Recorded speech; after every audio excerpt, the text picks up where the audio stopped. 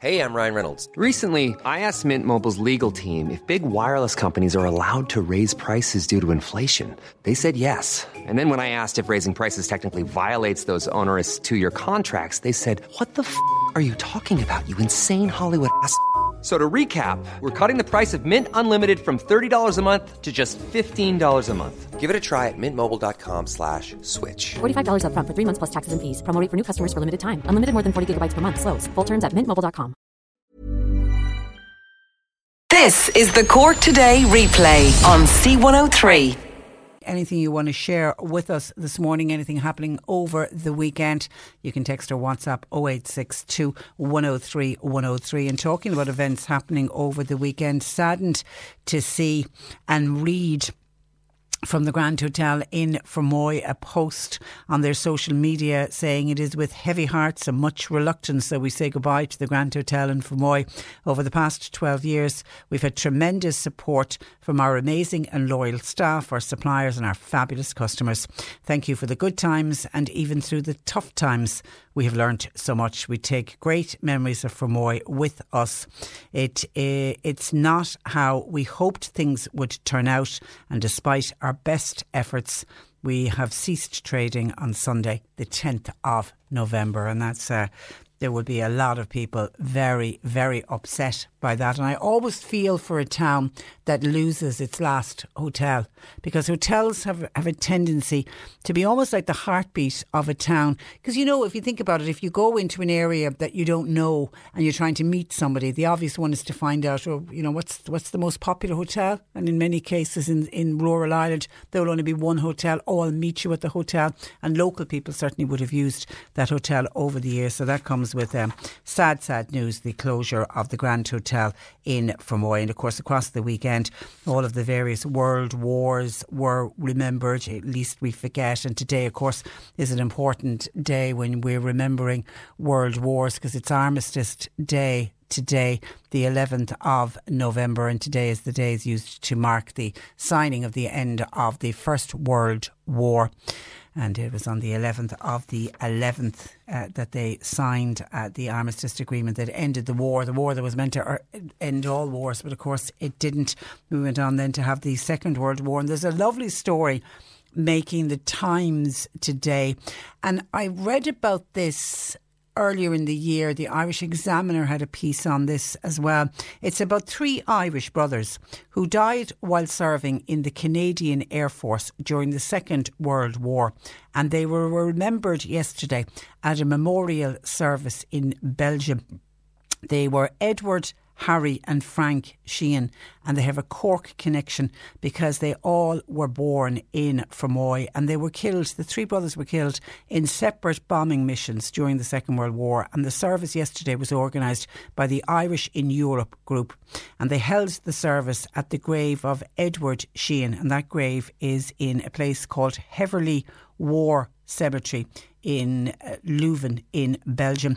Irish and Canadian flags were laid at the grave, along with a maple leaf, which of course is the symbol of Canada. But representing the Irish Defence Forces was Brigadier General Gerard Buckley. The brothers were all sons of James and Mary Ellen Sheehan, who were from Fermoy, and they had a bakery in Fermoy.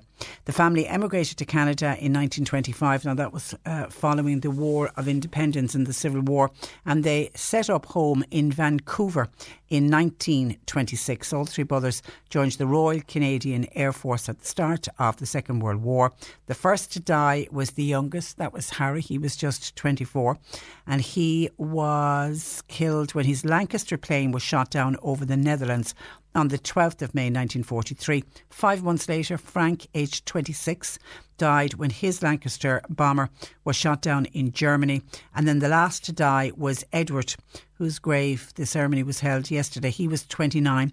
He was the eldest of the brothers, and he was killed in April of 1944 when his plane was shot down in Belgium. He left behind a widow and a child that he never saw Goodness me.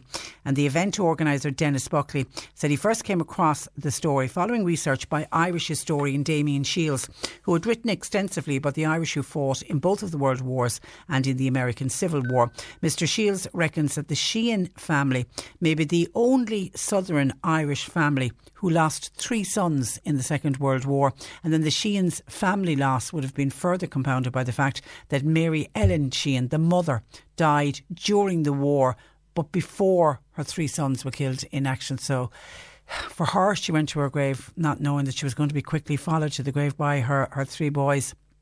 So sad, but good to know that they were remembered. And I don't know if the Sheehan family, because they emigrated, as I say, in 1925, they emigrated to Canada, but you would assume that there are still family members of the Sheehan family still living in Fermoy, and no doubt they remember the 3 boys. But such a sad story. And as I say, it is making the Irish Times today in a piece written by Ronan McGreevy, and I think for the day that's in it on the 11th of November 2019, we remember them as well.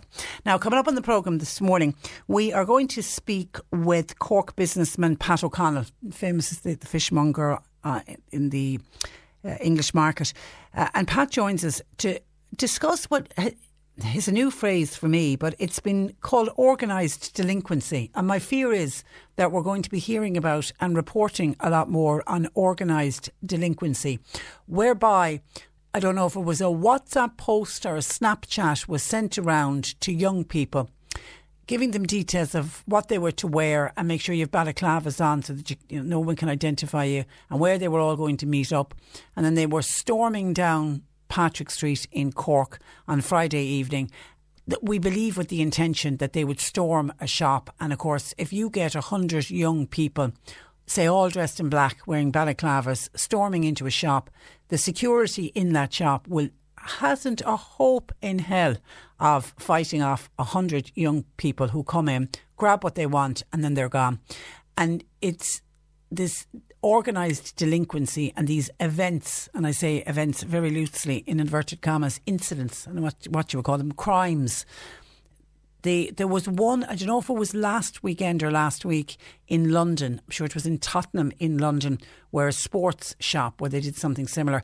And I think I read that it happened in Europe as well. So it looks like this is a kind of a new thing for young people to get involved in, and we need to clamp down on it. Now, it does look like the Gardaí reacted very, very quickly.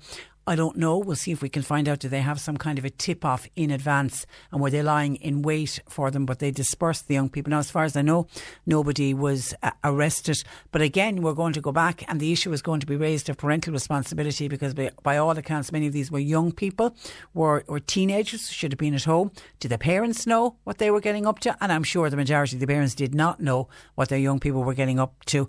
But did any parents question their young people when they came home on Friday evening, asking them were they involved in this event? But the fear from the business people in the city centre, the fear is that will there be another one of these events organised, and what can businesses do to protect themselves? And then I was talking to somebody at the weekend, an elderly person, who was making the point when we were talking about it, she would be fearful of going into the city for fear something like this could happen. So businesses could lose out even if an event doesn't happen. But the fear factor, if more of them happen, the fear factor would be that some people might be afraid to venture in, or people with, young children. I mean, I could imagine the fright I would get if I myself was walking down and you saw this gang of like 100 young people all dressed in black, wearing balaclavas, coming against you, or if you were in the store when they ran in. It would put the fear of God in you. So we're going to be discussing that, and we welcome your thoughts and comments. I don't know if any of our listeners was in the city when it's happened, or they heard of somebody that was in the city when it happened. I'd love to get somebody who was actually there to try to describe what exactly it was like. We're also going to hear about what changes are needed to the Disabled Drivers and Passengers scheme. This is the special scheme that's in place for disabled drivers are if you are a companion or you have a child with a disability and you need to adapt the car, and there are special financial incentives for people because it can be quite costly to get the adaptations on the car. As far as I know, they don't have to pay road tax and they get the VAT. Isn't that the case from their fuel as well? But we're going to hear from one local politician who feels it needs to be tweaked because there are a cohort of people who are not entitled to get involved in this scheme. So is it a scheme that was put in place many, many years ago that now needs to be relooked at? So we will discuss that on the programme today. Half of the people in Cork who have diabetes are walking around undiagnosed. And we're going to find out a little bit more about that. And I think the most important one is, how dangerous is it to be living with diabetes if you don't know you have diabetes? What are the dangers? What are the long-term implications of having being undiagnosed with diabetes? And diabetes is also on the increase. We are hearing more and more about people getting diagnosed with type 2 diabetes. Is that a wake-up call for all of us? Do we all need to look at our diet and our exercise regime to make sure into the future that we don't become one of the stats of the number of people who get diagnosed with diabetes? And this is all in advance of World Diabetes Day. And Brendan Sands of the Get Up and Go Diaries is going to be joining us. We have an annual chat with Brendan when he's delivering the Get Up and Go Diaries for 2020. We've been having a chat with him now for many, many years, and he's such a positive guy. And these diaries are just wonderful. They're just like a breath of fresh air. They're gorgeous and colourful, and they come with wonderful messages, and we all need positivity in our lives, and anything we can do to push forward positivity, I always welcome it. So we'll chat with Brendan later on in the programme today. And it is Monday, so what does that mean? Annalise Dressel of the Health Hub Times Square in Ballincollig joins us to answer all of your nutritional questions on that gang of youths on the city streets in Cork on Friday evening. A texter said, do those gangs of youngsters, do they travel from Dublin? Was that the rumour? I didn't hear that they had travelled from Dublin because there was text messages going around. I think it was a Twitter. Was it around Twitter it was being shared? Anyway, there was a text or a WhatsApp or a Snapchat was being shared, and it was called the JD Cork City Robbery, and they were asking people to meet at 5:30 at McDonald's on Patrick Street on Friday evening. And it was, the dress code is, this is what it said in the text message: you must wear all black with balaclava and gloves. You will only have 1 minute to yam that shop. This is at your own risk. Don't come if you can't run. Don't come in uniform. And it was sent around. So no, from what I could see, it was what I heard about it. I wasn't there, but it seemed to have been all young people. And I know the Gardaí seem to have got wind of it, because they seem to have reacted very, very quickly to it, and they dispersed the young people. But you know, the thought pattern now, and I certainly heard this discussed on Friday night and into Saturday, that the young people involved in the pre-planned attack should face the full rigours of the law. But as far as I know, they didn't. As far as I know, the Gardaí just dispersed them and kind of sent them all home. They seem to have been teenagers, so it was like, go home to your mothers and fathers, would you please, I think was the message. We're going to be discussing it in a couple of minutes. Before that, just a text in from Martin in Fermoy when I mentioned the sad news of the Grand Hotel in Fermoy closing at the weekend. Patricia, what a loss the Grand Hotel is going to be to the town of Fermoy. For such a so-called big and busy town, this really is a severe blow. Yet another place to close in Fermoy. I've lived in Fermoy all my life, and the last 10 years or so it's been going downhill fast. The traffic is just brutal. There are too many lorries going through the town, and not enough of them are using the toll road. As for the cars, well, Patricia, they aren't all stopping in Fermoy, that's for sure. Martin says, I feel the town is banjaxed and it is getting worse. And I will say, the last couple of times I've been in Fermoy during this year, it's the one thing I have noticed. The amount of traffic in the town really is incredible. It seems to be gridlocked at times. And I have heard that on numerous occasions. In order to avoid paying the toll, people are still going through the town of Fermoy, but that's not going to bring any business to the townspeople, and it's certainly going to only discommode people who are coming in to Fermoy to do any kind of business, or people who live and work in Fermoy to have all this traffic that is really only doing it to avoid paying a toll. And there was never the idea when the road was built, it was always hoped it would free up Fermoy, but nobody expected that so many would avoid paying the toll and instead head through the town, which is a real shame. Thank you though for your text, Martin, to 0862 103 103. Ag Foyle Amach Quid Dena Nithe is Farlane. Shaw 8 Thrower C103 Air Kirkig. Is Museum Allian in the Carraghay and Crawford Art Gallery Gorkig. Nuair hiúlann túd siad na dúirse, fain tú tuiscint cheart an ról suntasach atá agus na Harcalíana sa tail agus sa chultúr có aimsirthe. Tag nos ciún 200,000 cuairteoir naig de bliana chuig an gallery a hosite I grílór na Carrach in Acklish an Opera House. Séir cheadisteach le tris feibli tá spántais agus bailúchan búan do níos mó ná 2,000 séhir. Nukta Quid Dena Nithe is Fari Gorkig C103. Cork Today on C103. Call Patricia with your comment. 1850 333 103. Now, as we've mentioned, traders in Cork fear organised delinquency could hit the retail sector in the run-up to Christmas, and they've appealed for increased Garda numbers on the city streets. The calls came after Gardaí foiled a suspected raid on a sportswear shop in the city centre by around 100 youths on Friday evening. Now, we are hoping to speak with Pat O'Connell, former president of the Cork Business Association, but he's after getting a fish delivery, so he's been a little bit delayed. So while we're waiting for Pat to join us, John O'Donovan joins us on the programme. Good morning to you, John. Morning, Patricia. Now, how are you? I'm very well. Firstly, were you in the city centre on Friday evening? No, not on Friday, but I was in town on Saturday, right? And that store, Patricia, the perception has gone out. I know you know that the city has not been policed, right? And it's feeding right into this criminality. And even on Saturday, there was 9 guards. There was 4 of the riot squad. One was in a van, or 2 were in a van on the Grand Parade side. And on the Patrick Street side, there was 2 more. And then there was 4 fully uniformed Gardaí protecting the front of that store.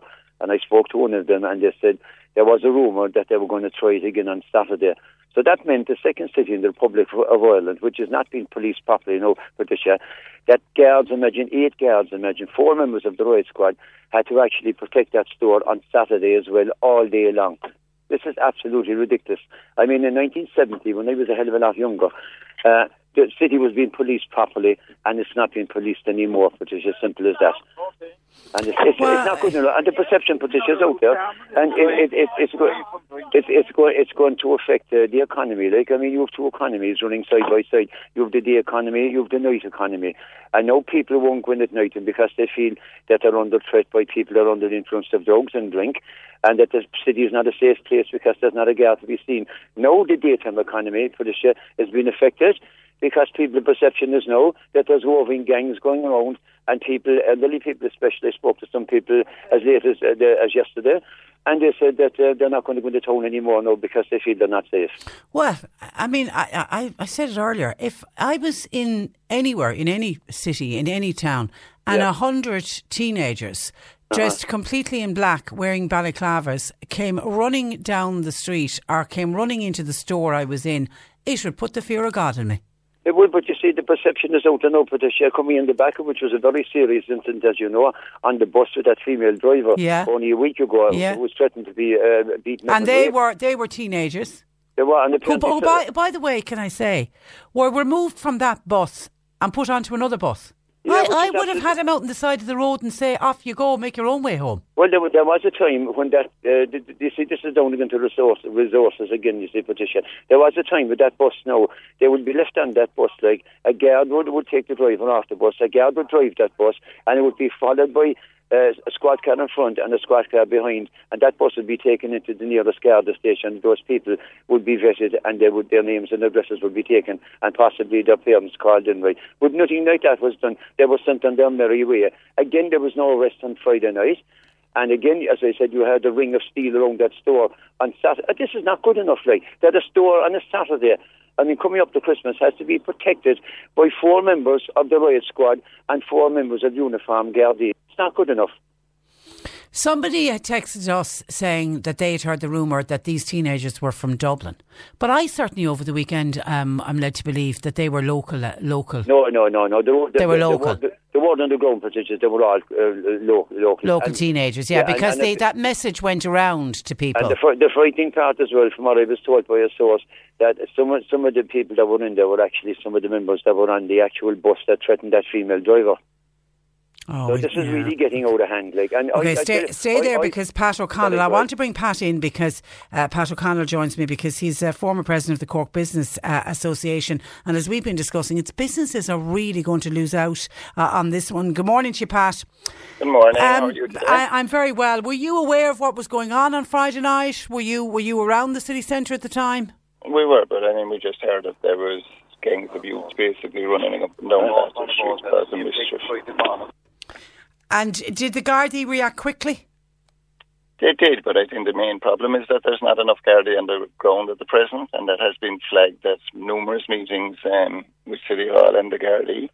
And we're just hearing that they're not getting their quota from Templemore.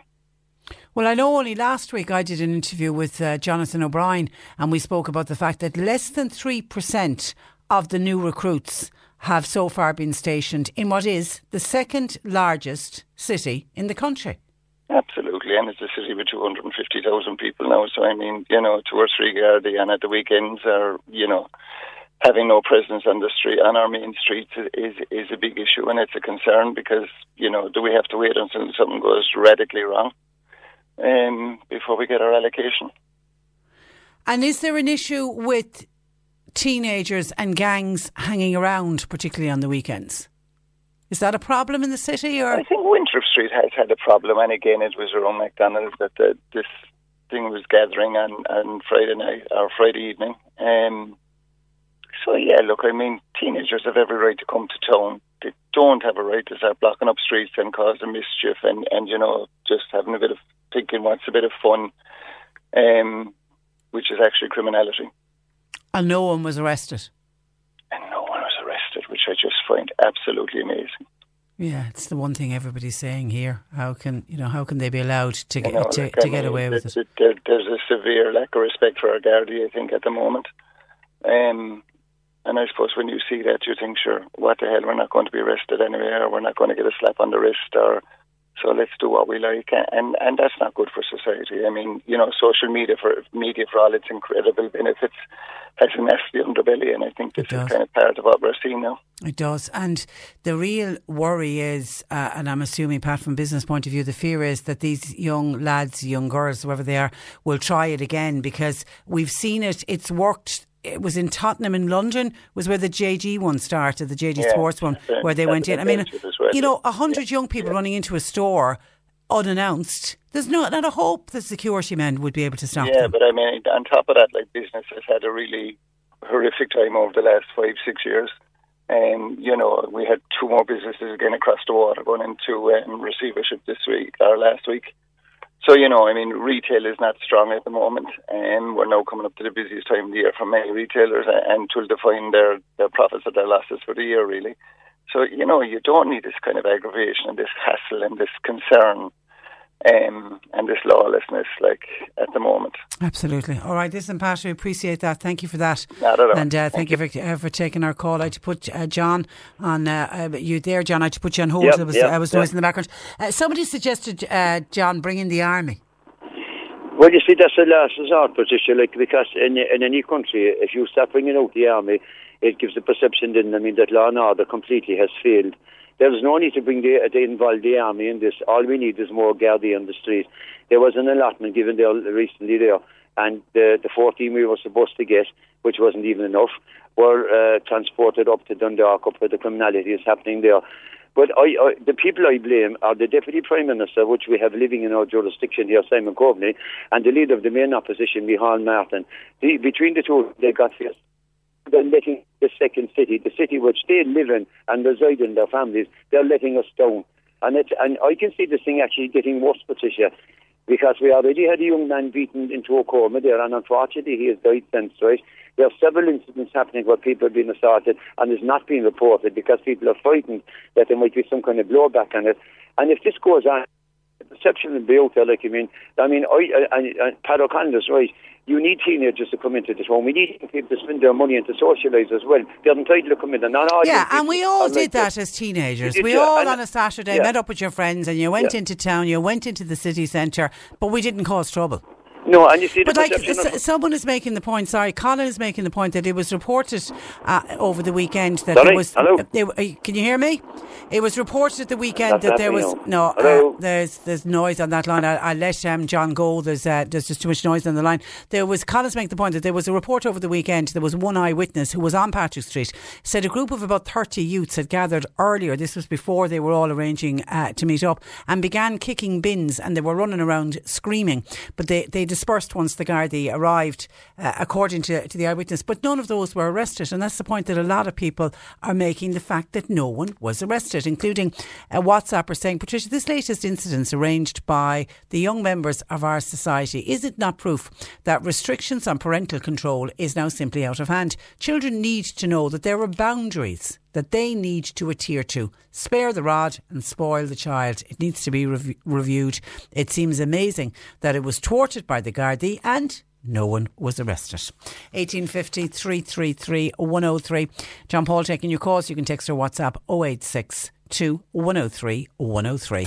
Hi, Nick Richards here from C103's afternoon show. Santa's on his way and he wants to talk to Cork kids. Ho, ho, ho!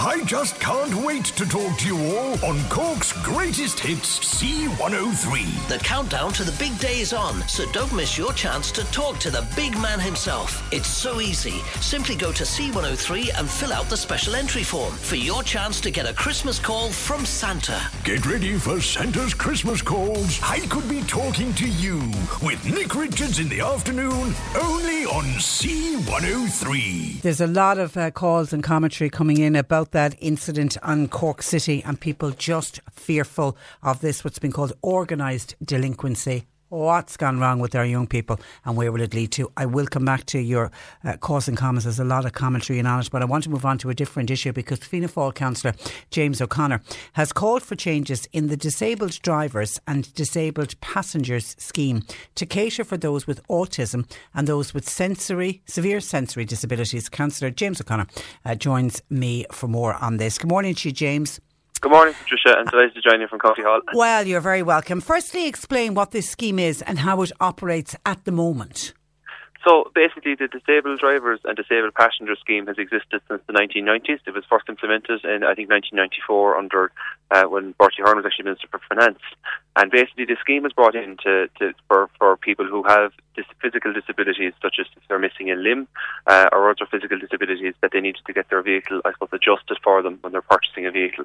What happens then is they get some relief from a tax perspective. So when they're purchasing the vehicle, that they can get the VAT or the vehicle registration tax was affected by that, and they get tax relief from that. So basically, to qualify for this scheme, you must get a medical document called the Primary Medical Certificate, which has to be approved by the HSE. So at the outset, what I'm trying to do is for a lot of kids and for families out there who are caring for a loved one who have severe cases of ASD and sensory disabilities and difficulties with their health, that they can actually qualify for the Primary Medical Certificate so they can avail of the scheme as it currently is. Because at the moment they don't. You either need to be missing a limb or be wheelchair bound. Basically, it's very, very rigid in its existing form, and that you basically summarised it very well there. There are some extreme cases where sometimes that it can actually be approved on appeal or a review from a HSE case, where they can be turned down previously for the Primary Medical Certificate, but the existing legislation there is very, very difficult to actually to cater for this, and I'm asking for that to be changed. Like, it's overly rigid. That was actually described by the Ombudsman, Peter Tyndall. Yeah, I thought it was great to hear the Ombudsman is even agreeing with you. Yes, and you know, and he did describe it as a situation where it might be causing, inequality and inequity to people just who are suffering from this. And you know, I think it's important for the listeners out there. Autism, as many people know, it can be a mixed blessing for many people. It can bring great challenges for those who have autism, and for others, then they can be gifted. They can be brilliant mathematicians. They can be the top performing students in our universities and in our third level institutes. I've come across many of them throughout my time in academia, and you know, there's other families in there out there. They are so suffering, they're looking for help. There's massive queues there, Patricia, as we know, in people waiting to get access to occupational therapists in our schools and early intervention treatment as well. And I think, what really breaks my heart as a public representative being out there is what can we do? And this is something that would be quite easy to get changed. Yeah. It's something I'm hoping to do, and I want to get it raised in the Shannon in the coming weeks with the Minister for Health, and we're going to try and get this legislation changed so that we can help families who are caring for a loved one with, I suppose, severe Yeah, AIDS. and you're right. When you talk about people who are on the autism spectrum, and we celebrate the genius of them, and it's only right that we celebrate the genius of people on the spectrum. But the other end of the scale, people who are severely autistic, many of those families are living. Sometimes it's almost like a prison sentence. I would speak to parents who can't go outside the door with their son or daughter who's severely autistic, and then they become adults and they're trying to cope with them as adults. And a vehicle to them is not a luxury. If they want to go anywhere with that child or that young adult, they need transport. They do, Patricia, and often actually what I found is from engaging with some of the families who are dealing with severe cases of it, that they've told me that the preferred vehicle for them to buy is a people carrier, because they have other children as well, and that's just in case that the child experiences difficulties when travelling in a car. It's important for them to have a suitable vehicle, but unfortunately they can be extremely expensive. And I think we have to bear in mind for people out there, so many of our families in Ireland are forced to go private in terms of getting occupational therapy assessments done for their children and getting other, I suppose, healthcare that is out there through the private system, and that comes in at enormous expense. And unfortunately, when there's 2-year waiting lists for early intervention and other treatments and other I suppose the things that are out there that can help people with this condition, that they need to find the available resources. And this is a particular area I do feel that we could make a big difference by not having to change an awful lot. And it's basically what it is. It's just adjusting the existing criteria. Yeah, and it probably won't cost that much. I don't know what the costings on it is, but it probably won't cost that much. Okay, so would you have heard when you were out campaigning on the campaign trail? Was it an issue that was raised by families on healthcare? It was the single biggest issue. I got feedback on the door. I knocked every door in Youghal and Middleton, as many as I could, and it personally struck me coming away from the election. I knew there was issues there with occupational therapy waiting lists.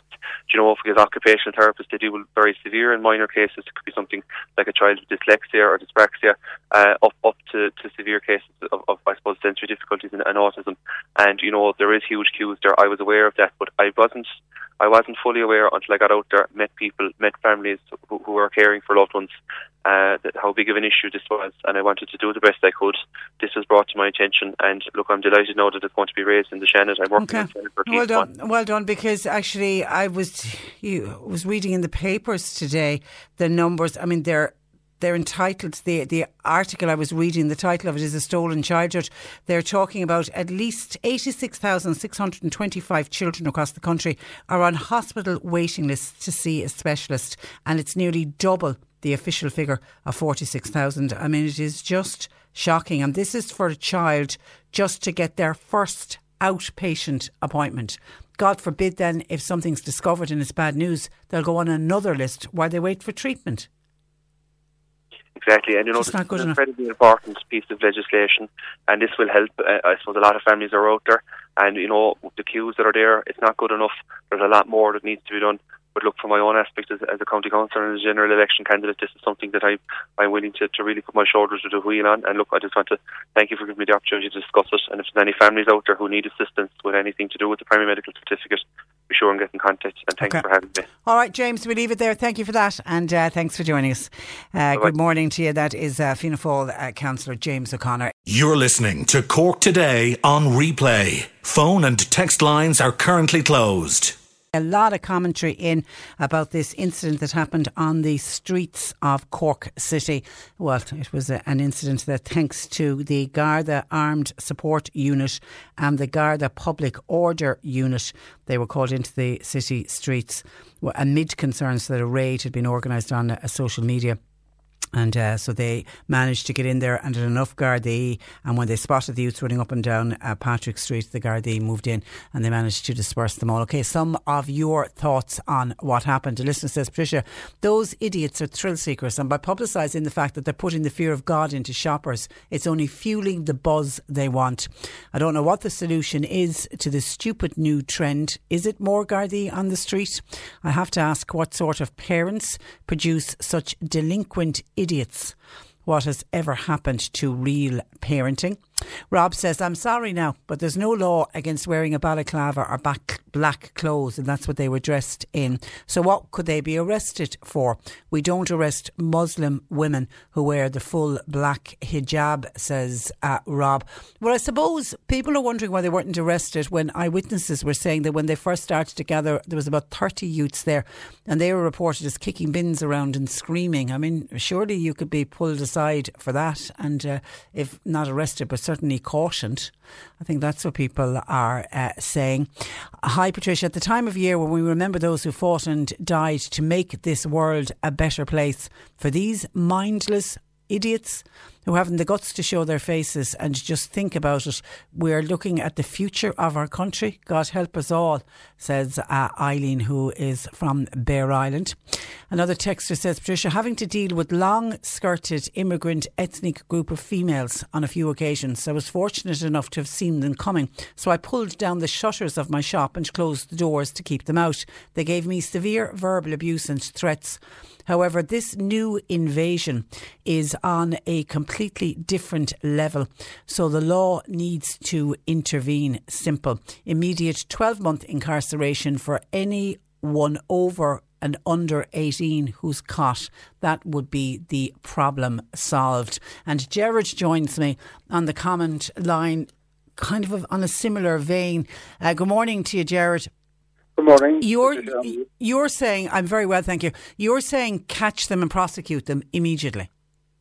Well, I was just doing a lot of thinking because I suppose over the years with the different social media events, that once a person wants to go to an event or something, they might put a message up on social media and everyone jumps on the bandwagon. Then, but I suppose I'm involved with Timmy League Festival here, and one thing that struck me this morning especially was that a lot of young people love to travel, you know, and a few years ago we had an incident of a few people being very, very disorderly at the festival, and one guy was arrested and he was prosecuted, and he wanted to go to Australia, and he came back to us after and he said, is there any way that you can try and get the case struck out, because it was an offence that he would have the black mark against his name, so he couldn't enter Australia. And it's the same for America. And it's the same for America.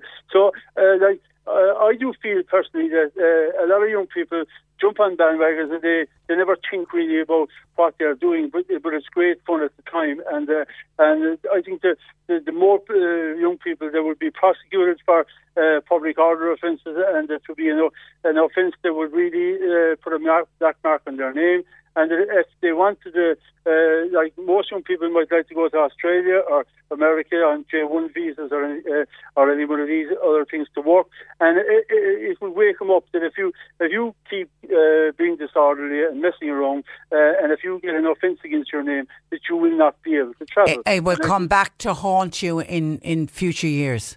Yes, and I do feel that I know a lot of comments about people that are entitled to do this and they're entitled to that, but like the general public are entitled to live their lives normally, going to Cork City and do their shopping without people coming in and making a mess for them on an orderly and intimidating them. People are very intimidated by a gang of 100 youths dressed in black with balaclavas. That's intimidating. And that is how social media works, because some few people put it up and there's a lot of people that say, oh God, this is the place to be. We must dress in black, put on the balaclava, and go with the flow. But like if you could convince these young people through education or through social media as well, that if you are caught messing with a public order offence against your name, and it will affect your passport. Okay, and that you will not be able and to that's travel. something for parents to think about and for parents to speak to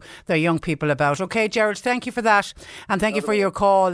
Bridie feels the Army need to deal with this type of situation, get the Army out on the street. Magellan Carrigaline says John O'Donovan, who you spoke with in the last hour, is right. So many gangs going around the town these days. I live in Carrigaline. We've noticed gangs of between 50 to 70 youths hanging around our estate late at night. With the dark evenings, they can be there from 7 p.m. It's scary for older people, and sometimes they're shouting and roaring. The young people don't see that they're doing anything wrong, but that's frightening for older people. Margaret says, thank you for that, Magella. Margaret says, my daughter lives in a city suburb, and she tells me every evening there are gangs of youths gathered in her estate. They then get on to the city buses and head to another part of the city and then hang around a different area, and it goes on and on. It shouldn't be allowed. Better policing is needed. But again, I go back to when we were all young people, we all gathered together. Now, I don't know if I ever gathered in a group of between 50 and 70. I didn't know that many people, but we all hung out together. And even Pat O'Connell from the English Market was saying that, they want young people to come into town on the weekend. That adds to the atmosphere to see groups together, and they'll have cash, they'll be spending their money as well. And we don't want to stop young people doing what young people have always done, and that's hang out together. But it's when that hanging out together gets out of hand, and it shouldn't be it shouldn't make anybody else feel uncomfortable, shouldn't make anybody else feel intimidated, and it certainly shouldn't affect how a business does its business.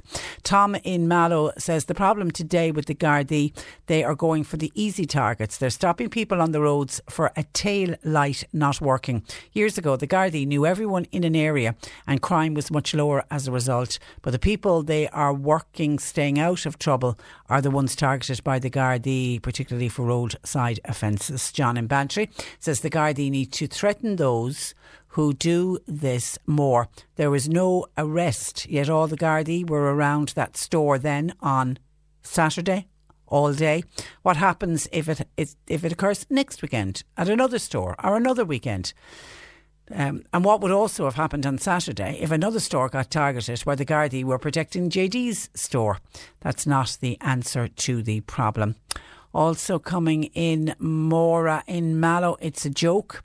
They are sending the army on peacekeeping missions to foreign countries when this chaos is happening in our own country. So when we have incidents like this, it's our army who should be there to intervene, not to let all of our army resources and defence forces go elsewhere. Keep it, please, in this country. And some of your texts I have. Okay, that's just a sample of some of the calls and comments coming in on that issue. 1850 333 103. Also getting an amount of commentary on the news that I mentioned earlier, the sad news that I heard that the Grand Hotel in Fermoy ceased business as of yesterday. Some commentary in on that. Hi Patricia. Regarding the Grand Hotel in Fermoy, we would have another top-class hotel in Fermoy, and we would have had it long ago, only for the opposition to it. And some of them are not even natives. And that's signed a Fermoy woman, born and reared. And Sandy says, there is place in Fermoy for truckers to rest with facilities at the end of town. Also, the restaurant there is used by motorists a lot. That's why there is traffic in town. But a revised traffic flow and parking plan is required for the town. I was there often, and congestion was a problem on the road out to SuperValu, often causing blockage at the junction where the traffic on the main road in from Dublin turned left despite low traffic volume in the town, and it was made worse by traffic lights on the way out near SuperValu on occasions. Planning is a major issue. Hunting traffic out of town will deplete business, and it will only cause more stores to close. That is from Sandy. And an email to Patricia at c103.ie says, good morning, listening about the Grand Hotel closure in Fermoy. It's so sad to hear of a business that has now been forced to close. Yesterday also marked the last day of business for the old post office restaurant in Blarney. It will get worse, and the reason The reason I believe is we don't shop locally anymore. Growing up in Doneraile, there was a shop for everything. There was fruit and veg, newspapers, sweets and groceries, clothes, toys, etc. To do all your shopping, you'd visit each shop, have a chat and discuss the stories of the day. Now it's get in and get out. The social part of shopping is absolutely gone. People are rushing, they're watching their parking times, and they're just too stressed out to have a minute to chat. We hear the thousands of tourists coming to visitor attractions like Doneraile Park. If these visitors' numbers don't transfer out onto the town, then the economic life of Doneraile does not benefit. Any town I go to, I would at least buy a cup of coffee and visit some of the shops. We all need to take control and not just rub our hands and say it's awful when a business is gone. Support local, and businesses should also band together and support each other. Promote and support. If you don't use it, you'll lose it, and then it's too late. Thank you for that. As emailed to Patricia at c103.ie. And I think there is a point we are all too busy. Maybe we don't stop to smell the roses and we don't stop to have the cup of coffee and have the chat. But another problem is the online shopping. That's been a huge issue for a number of years, and that's only getting worse, and that's stopping people spending their money locally. I've said it before, and I'll give me a chance to say it again. We're in the lead into Christmas. Please try to buy as many of the Christmas presents and the bits and bobs that you have to buy. Please try to buy as much of that as you can locally. I know you mightn't be able to get everything locally, and I accept you might be able to get some items cheaper, but I'm saying if it's of similar price locally, then please buy it locally. Now, other texts coming in to us. Hi, Patricia. The TV and the newspapers were full of poppies and war, and they were all there in their glory with their slogans, "Least we forget." Let us not forget that it was King George and his cousin in Germany that had a row and started the war, where 2 million young people were killed each other on the orders of 2 madmen. And the last 4 days we've had all pomp and dress and ceremony and no thought for the children they sent to fight that war, says Pat. Well, I think when we have all the remembrance around Poppy Sunday, I think that's exactly what we're doing. I think it is. We are remembering, and they were children.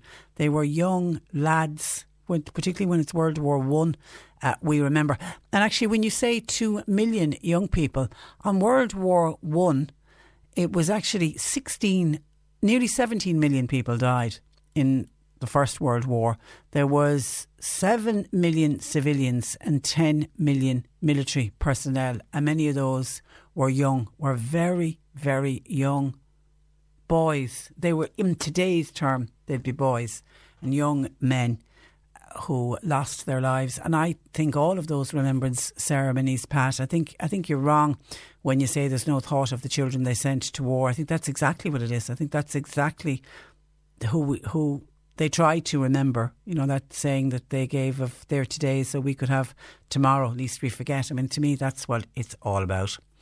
And Tim says, when I mentioned the brothers from Fermoy that were remembered in Belgium yesterday, he says there was also the Sullivan brothers, don't forget them, from West Cork. They died on the same US Navy ship, but I think they were born in the US, says Tim. 1850 333 103. And when we're remembering the Grand Hotel, Mike in Bantry says, I had my Debs in the Grand Hotel in Fermoy. It was a great place, and lots of people will have memories like that. I'm sure there was a lot of weddings were held in the Grand Hotel in Fermoy, so many people will have a lot of memories, but sadly as of yesterday it has ceased trading. John Paul is taking your calls. 1850 333 103. Continue to text and WhatsApp us 0862 103 103. C103 Jobs. There's a childminder wanted in Muilen Newmarket. It's for school-going children, a 7-year-old and a 4-year-old. A farm operator is wanted for work that's in the North Cork area for general farm work and relief milking. While Vodafone in Clonakilty, they've got vacancies for full and part-time retail sales advisor. And Newmarket Motors, they're looking for an accounts assistant. That's for a full-time position. You'll find all the details and more job opportunities by going online now. Just go to c103.ie/jobs for more. This is C103. A Cork band once asked, "Where's me jumper?" Now C103 is asking it too. "Where's me Cork Simon Christmas jumper?" Every year, thousands of people here in Cork get together to help fight homelessness by wearing a Christmas jumper to work, school or anywhere. Don't make a song and dance about it. Simply get your fundraising pack now at corksimon.ie. The Cork Simon Christmas Jumper Day. It's time to wear your jumper with C103. This is the Cork Today replay on C103. A bit of good news, by the way, from Lotto HQ to say a lucky Cork player is €91,000 richer today after matching 5 numbers in the bonus ball in last night's Lotto draw. Nobody won the 3.5 million jackpot, so that will roll over. But there was the next highest prize has been won by a Cork person, and the National Lottery have revealed that the winning ticket was sold in Hegarty's Mace supermarket on Main Street in Bantry. So somebody in West Cork, hopefully, is celebrating this morning. They're €91,000 better off. Have fun spending that money. Now, in advance of World Diabetes Day, Dr. James Ryan, consultant endocrinologist at the Marsha Private in Cork, will host a free public information lecture this evening at 7 o'clock. Half the people with diabetes in Cork are not aware that they have the condition. So we invited Dr. James Ryan to join us this morning ahead of tonight's lecture. Good morning to James. Good morning. Thanks very much for having me on. Well, you're very welcome. What are the dangers for people who are walking around undiagnosed with diabetes? I suppose the main thing is that people call diabetes the silent killer. Unfortunately, with in particular type 2 diabetes, that's the more common one. And certainly in those of us who are in our later decades, I suppose, that often patients don't feel any symptoms and they can end up coming to hospital with the complications of diabetes, such as heart issues, sight issues, circulation issues, etc. And I suppose it's just the purpose really we're doing is trying to make people aware of it, and therefore hoping that the early detection of diabetes can prevent people getting to the situation where they have to go to hospital with these problems. Because patients with diabetes, I'm right in saying it's rising, isn't it? It is, yeah. So I suppose the background really would be that, there's 2 main types of diabetes. There's the type 2 diabetes that I suppose we associate more with lifestyle, if you like, and it tends to be inheritable to a certain extent. There's also lifestyle, and I suppose the way the world has changed, we're not out chasing cattle as much. We're probably indoors a lot more, and we're eating more processed food. That accounts for 90% of diabetes, and that's rising. What's also rising is the less common, which accounts for 9% of diabetes, the type 1 diabetes, which is the autoimmune that we've always associated with, I suppose, younger ages, typically 5 to 15, where your blood, for whatever reason, attacks your pancreas and destroys the cells that make insulin, and these patients need insulin. But that's also on the rise, and particularly in an older age group. So, and was that unusual to see it in an older age group? It is. So, like in the past, there'd been talks about this type 1.5 diabetes or latent autoimmune diabetes in the adults. It was called, particularly in Cork, and in our practice, we've seen a huge increase in people in their 40s, 50s, and 60s even coming in with the typical symptoms of diabetes, which would be thirst, fatigue, losing weight rapidly. And they can actually be quite sick with their diabetes, and it is insulin treatment that they need. And I suppose our practice here, and practice, in fact, worldwide would have changed, that people now with a new diagnosis of diabetes, we actually check them for the type 1. We check their insulin levels and check their immune system before we start doing any treatment, just to ensure that we have the right diagnosis. Is this a worldwide phenomenon? I mean, I'm assuming it's not just here in Ireland that this is happening. Yeah, it is a worldwide phenomenon. In particular, the type 2 diabetes for 30, 40 years has been a worldwide phenomenon in terms of, as I say, be it our diet changing or our lifestyle is changing. The type 1 diabetes or the type 1.5 diabetes is a bit more interesting in that it's a more recent thing in the last maybe decade or so, the increase in it. And there's lots of different theories. Is it due to changes in the environment, such as climate changes in... Are we getting infections that we're not aware of that are changing our immune systems? But certainly it's something we all need to be a bit more aware of. And again, I suppose, we don't want to be ending up in a situation where you arrive at the hospital with a problem. Yeah. Especially when these things can be diagnosed early and treated. Are so good now. Exactly, yeah. Because I'm assuming with late diagnosis must be having an impact on our hospitals. Absolutely, yeah. I mean, a huge amount of our health budget is spent on the complications of diabetes in itself. And again, it's one of the single biggest drivers of cost in our health system. And majority of these problems are preventable if they're diagnosed on time. We're looking up the treatments for diabetes nowadays are very, very effective.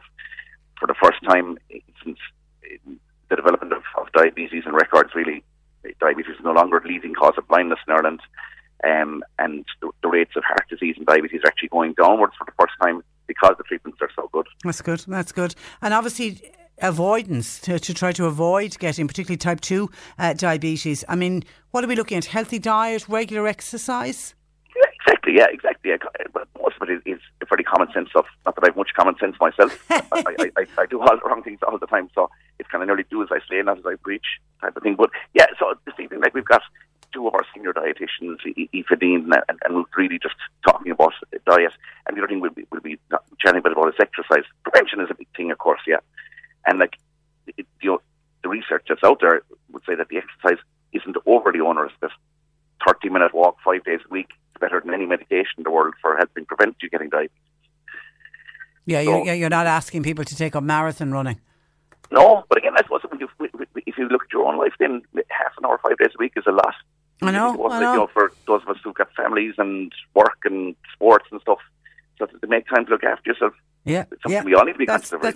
And is it possible to reverse type 2 diabetes once you're diagnosed? It is. Now, unfortunately, by the time most people get diagnosed, it is not possible for them. So I would stress that the earlier diagnosis, more likely you are to reverse it.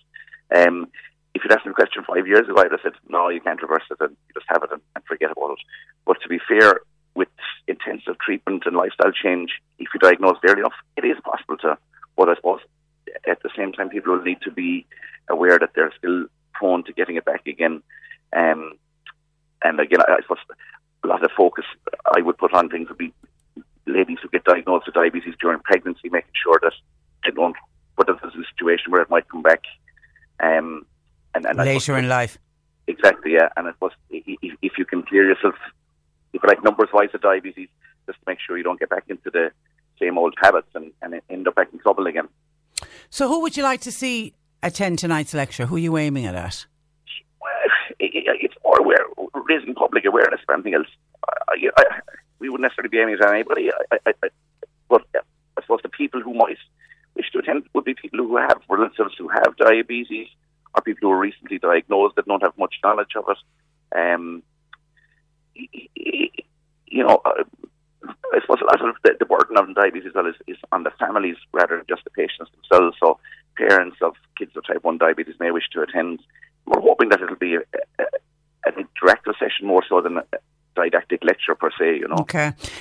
Just a question. Clina's in her mid-20s. Both her parents have been diagnosed with type 2 diabetes. Is there an hereditary link? There is a hereditary link, yeah, definitely. Unfortunately, most things in this world are about genetics. It doesn't necessarily mean that Clina is going to get it, but she's somebody who might want to look at her diet and lifestyle and look at getting herself screened for diabetes. I'm not sure what age Clina is, but... She's just said in her mid-20s. She's in her mid-20s. So again, if, I would probably get myself screened pre-pregnancy to make sure I don't have diabetes if I was in Clina's shoes. I would be lining myself up to get a diabetes check in pregnancy. But there is a hereditary link anyway, is the short answer to the question. Okay. Jonathan in Douglas said, worried to hear that half of us are going around Cork with diabetes, particularly if it's without symptoms. Is it something that your GP should regularly check for? Again, I suppose there isn't a screening for diabetes, and it's probably not feasible, but at the same time it's so common, it's something we all need to be aware of ourselves. Again, and I would say the people who've got a family history of it, things to look out for are, fatigue and thirst and extra passing of water, when you're not trying to lose weight or trying to process it in the way of losing fluids, are the sentinel things to look out for, I would have said. Okay.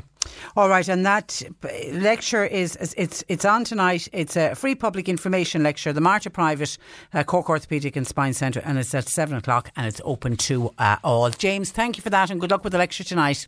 Thank you very much. And thanks for joining us. Bye-bye. That is Dr. James Ryan, who is a consultant endocrinologist at the Marta Private in Cork. If you would like to go along to that public lecture tonight, as I say, it is free of charge. 1850 333 103. John Paul taking your calls. You may have heard some of our ads for this, but I want to give a mention to it because C103, we're teaming up with Cork Simon to support Cork Simon's Christmas Jumper Day.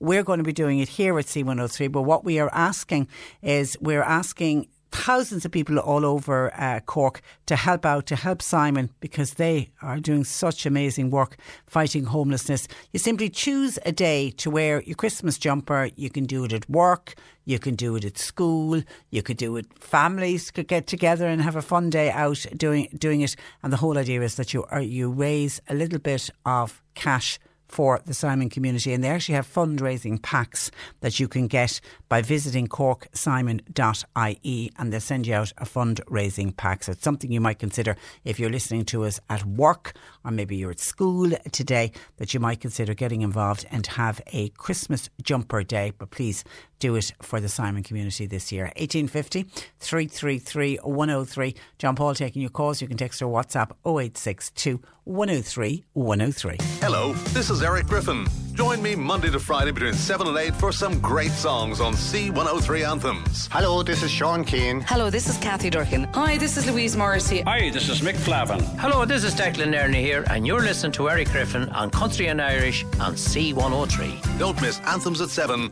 and the very best of Country and Irish from 8, right here on C103. With preparations underway for Christmas, a lovely gift to give is a diary for the coming year. And my favourite diary is the Get Up and Go diaries, which are full of inspirational quotes and thoughts. Brendan Sands, the man behind these wonderful publications, once again joins me in studio as another year goes by. Brendan, good morning to you. Good morning. You're welcome. You travel around the country delivering the diaries.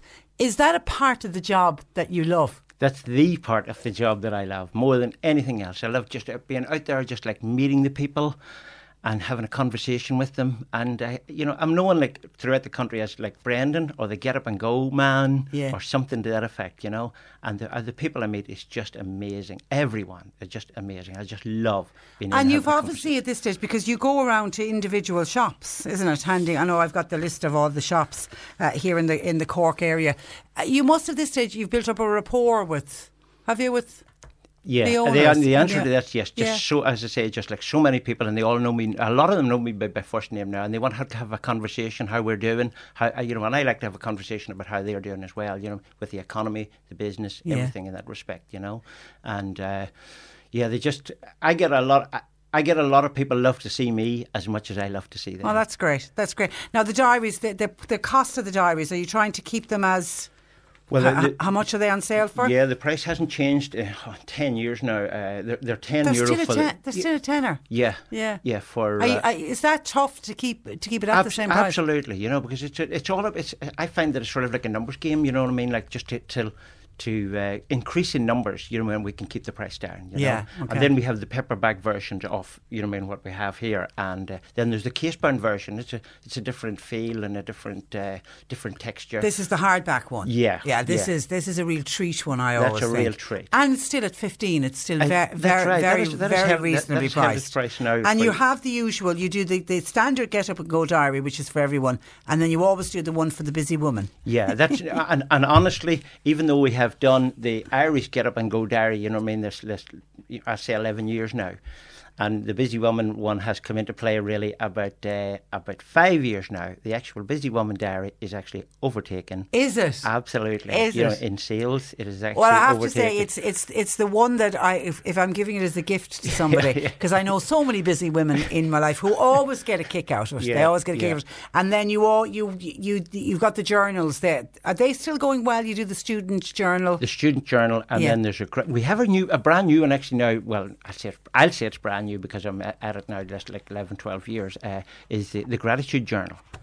Oh, that's good. That's just, every day you just get an opportunity to write, you know what you're grateful for every day. Yeah. And it has actually picked up tremendously, I'll say, this past year and a half. You know, I'm a huge believer in that before I go to sleep at night, to try and just in my mind to say 3 things that I'm grateful for in the day, but to physically write them down and then to look back on them. It's just amazing the things that will... that can come to light, you know, what you were really grateful for. You know, I was speaking to a woman, I suppose, 2 years ago, and I thought just that was like a great statement like that she made to me. She says, like, tomorrow's actually promised to nobody. Yeah. And if you can get tomorrow and get up and, you know, keep going and do another day, like, you know, you have to be grateful for actually getting another day, because it was never promised to you in the first place. Yeah. And actually, considering today is the 11th Armistice Day, and I was talking earlier about the young men, you know, particularly in the First World War, who went and gave up there today so we could have it tomorrow. We can be so grateful. And as I heard you speaking earlier on, you mean about 2 kings or 2 hierarchy that fell out among them. Why didn't they go and have a row among them? And whichever one won, well, okay, and that was it, you know, as opposed to like ordering like young 17 guys. 17 million. You know. So your books are as always, your diaries are as always full of inspirational thoughts and positivity and... Absolutely. Every day there'll be a quote for every day, and as you can see in the book there, you know, there's all the wee just... Well, what I would say, like statements. We make statements as well, or have we stories in the book as well? You mean that's a message actually to everybody. Okay, Brenda's marked some of them, but I just happened to open it, and this one really has made me smile, I have to say. Every mother hopes that her daughter will marry a better man than she did, and is convinced that her son will never find a wife as good as his father did. I just love that. I absolutely love that one. And then step out of the history that's holding you back and step into the new story that you are willing to create. Absolutely. That's powerful. Every day. Just go out there and create something. Absolutely every day. That is really powerful. And appreciate all the people that's around you and who they are for you. Okay, and then and all of the diaries function as normal diaries. You can use it as a normal diary to write in everything that... Absolutely. Everything. However, we do have actually a new one coming out. Actually, it's coming out next Friday, and it's the journal for the busy woman. And for the busy woman, it's coming to the 2020 edition. Oh, this is the planner. Yes, it's a planner. And you brought this out last year as well, didn't you? Yeah, that was successful as well, and it is a page per view with quotes in it as well, and bucket lists, and like it really is for planning. At the beginning of each month, you can actually plan and detail everything that all your goals that you're set out for that particular month. Yeah, and what for all the things that you have to do and whatever. Predominantly that's going to be on. Predominantly it's going to be on our website for sale at www.getupandgodiary.com. Okay, all right. And it is a fabulous, fabulous gift. And the colours in all of your diaries, it's the colours that absolutely jump out at you. That you can't help but smile every day that you'd open up your... I agree. I agree your diary. Wholeheartedly with that one. Now, what kind of a year have you been having? I know... and I can't let the year pass without talking about your daughter. How is Sandra doing? Sandra's doing... Just remind listeners about Sandra firstly. Okay, well, Sandra has cystic fibrosis, and Sandra will be 39 on her next birthday, which is on the 18th of December, which is always Christmas, great, because it's on a Wednesday this year. Christmas Day is on a Wednesday, and New Year's Day is on a Wednesday. It all works out, you know what I mean? So there's 3 Wednesdays in a slot. At the moment, actually, Sandra is on what I would say is the new Orkambi program, you know, the Vertex Orkambi program for cystic fibrosis. And honestly, I'll say... Which Orla Tilsley was not the young Irish girl who fought so hard for the Orkambi drug. I can honestly say thank God for Orkambi. Changed her life? Completely changed her life, you know. Sandra's lung function actually dropped below 25 in Northern Ireland. And they put her on an Orkambi program as a test case for using Orkambi. And... it's absolutely amazing. Whereas Sandra was into the hospital every 2 months, you know, with chest infections and stuff. It finished up actually, the hospital actually sent for her after 10 months because they couldn't understand how Sandra was dealing with no lung infections or anything, you know. So she's had a wee couple of like lung infection because she's on it now like about 2.5 years, the Orkambi program, as clinical tests, you know. And She's doing really, really well. You know, she's doing really good at the moment. Is she on the transplant list? She is on the transplant list. Sandra's on the transplant list now about, well, I'll have to say 4 years or just maybe a tiny bit more, because Sandra went on to the lung transplant list like 3 months after Claire died, who was her sister. Who was your other daughter, who sadly didn't make it. But she didn't make it, no. And she was 26, but she didn't make it. And Sandra then was called to the Freeman's Hospital in Newcastle upon Tyne. And she got on the list eventually, you know, which was really, really great, you know. And then that was about June that she got on the list. And Sandra has been called once for a lung transplant. How far did she get? Well, how far did she get? She actually got to the anaesthetics. She got to anaesthetics. You see, just because they send for you, they send for other patients as well. Yeah. So and you're made aware of that. Absolutely, absolutely. You could be turned away at the door, but everything was go ahead. Listen, I've heard of people who were barely in the ambulance and they turned back. But to make it to the anaesthetics. And then the transplant lung was actually damaged. They discovered that the lung was damaged, but Sandra was the nearest match, because you can't be a perfect match. Yeah. You know, you're going to be on drugs. But the Orkambi now has made the difference. Orkambi has made the difference for Sandra. In saying that, I can say that it has made the difference that Sandra is actually with us today. Yeah, she's alive. Alive and with you. That's right. You know, Sandra's on 3 litres of oxygen per minute, and it's still it's not the oxygen in, it's the transfer out. Yeah, you know. So I'll say Orkambi has just. I just thank God every day for. And Sandra, she doesn't just battle cystic fibrosis. No, she's also profound. She was born profoundly deaf, wasn't she? Yeah, Sandra. Yeah. Well, she has a certain amount of hearing. Okay. You know what I mean. You know, some people call it impaired hearing. Yeah. You know, and but yet and all, she's in the deaf club. Okay. You know, I can't understand some things like, you know, you're impaired hearing or you're deaf or whatever. Listen, I have a deaf-blind child. Don't even get me started on what's deaf, what's not deaf, what's visually impaired, what's blind. Yeah. Sandra has got a very small amount of hearing. Okay. And her husband, Q, is completely deaf. Yeah. Not impaired, completely deaf. And then they have their daughter, Cara, who's actually 10 at the moment. And it just so happens that Q went to school in Dublin and Sandra went to school in Northern Ireland. Sandra learned BSL, Q learned British Sign Language. Yeah, and Q learned ISL. And they're two different ones. Which makes no sense Cara, to so many people. The daughter, yeah. She will do interpreter for them whenever she's out, either in English Sign or British Sign Language or in Irish Sign. Multilingual in Sign Language. Absolutely. What a kid. And whatever is said is said. Yeah. Cara makes no differentials on the words. If there's a bit of aggro going on or anything, Cara uses the word just as per normal. She's super child. How is she coping with it all? Because that's tough for a kid. Yeah, it's tough enough for the kid, but sick. You know, she doesn't know a big lot different, if you understand. So, like, you know, and she's playing a part now in the panto in Murray. Yeah, and you know, she's at her school, she's at her dancing, she's at her sports, and you know, and she takes care of her mum and her dad, and she takes care of her own granddad and her aunties and stuff whenever they're back. But the fact that we're talking about Sandra, and it's an issue that's come up here on this programme, the transplant, and we're always encouraging people to carry a transplant card, and it's only when you talk with somebody like you who knows it firsthand how important it is. Recently there's been talks about the opt-out and opt-in and that register. You must have a view on all of that. My view is if there's any incident or accidents, whatever the case may be, my personal speaking, you should have an opt-out clause. You should be in the opt-out clause. In other words, you're already in.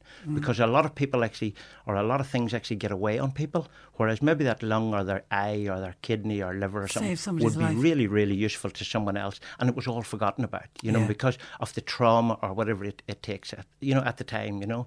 So I'm all completely on for everybody carrying a card that says I am in, you know, like, you know. And at the moment I see really what I would love, Trish, is actually to see the Mater Hospital in Dublin being the centre of excellence for lung transplant in Ireland, in all of Ireland. At the moment, you know, Sandra can't come down to the Mater Hospital in Dublin if a lung becomes available.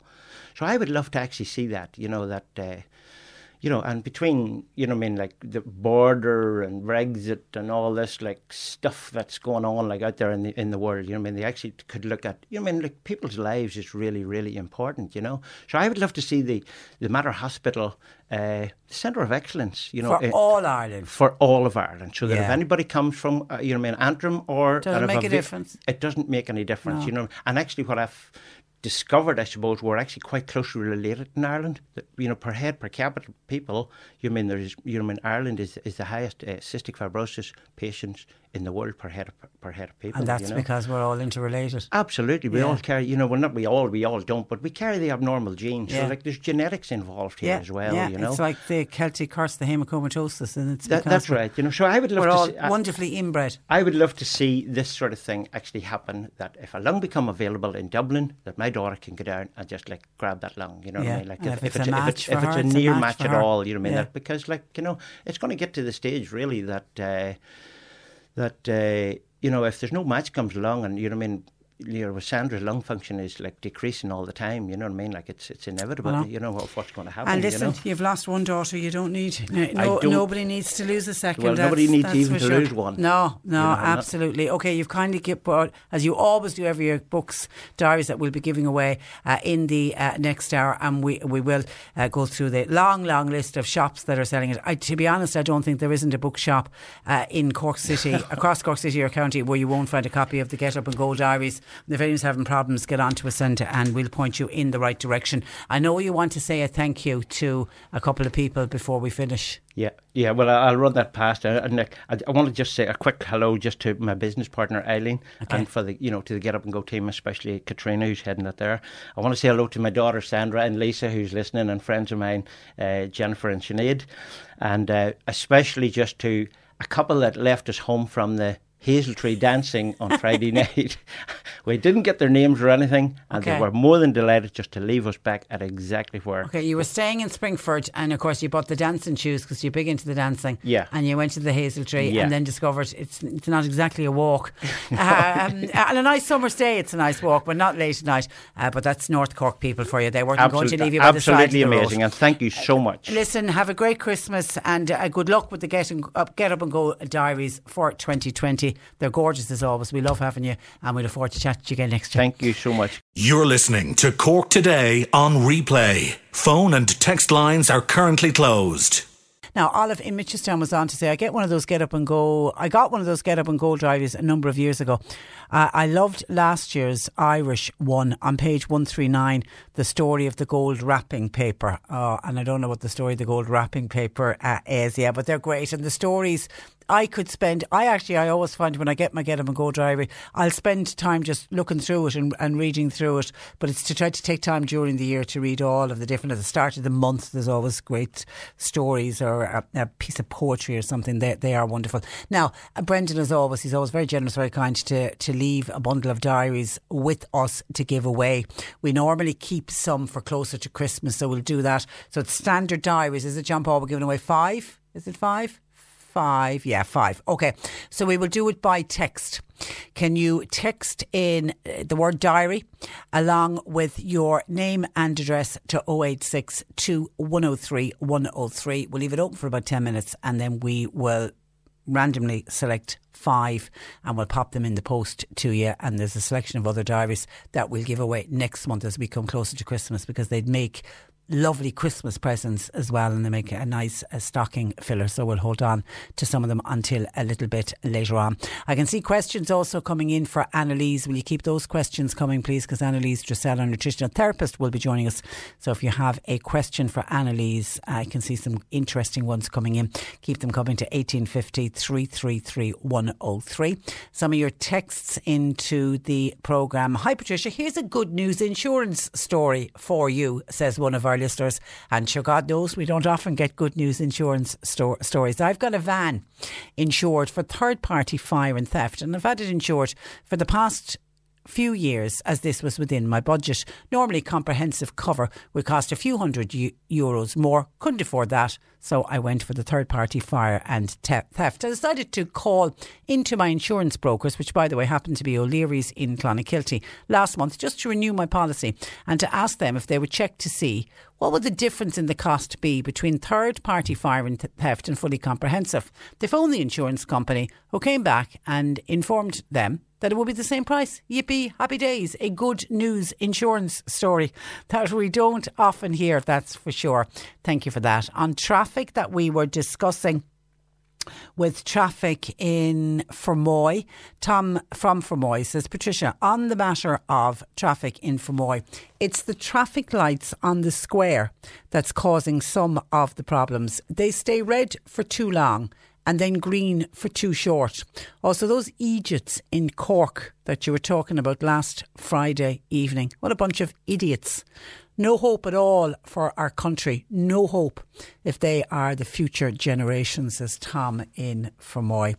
And then somebody says, with all of the bad news about young teenagers this morning, I just want to say a big congratulatory mention to Clonagale for winning the county final yesterday in Páirc Uí Chaoimh. Can you give them a mention, please? Thank you, from a very proud parent. Well done, and congratulations to everybody involved in Clonagale on winning the county final yesterday. And you know, if you can get young people involved in sport and keep them interested in sport, then they won't be the ones hanging around estates late at night. They won't be the ones who will be deciding to dress up in black and to wear a balaclava and head into Cork City and run down through the street with the idea of trying to get into a store and rob what you can, because they will be too busy at training or getting ready for a match. So it's to keep young people interested in sports, and that's where your local soccer team, your GAA team, your rugby team, which are run by volunteers, do such amazing work.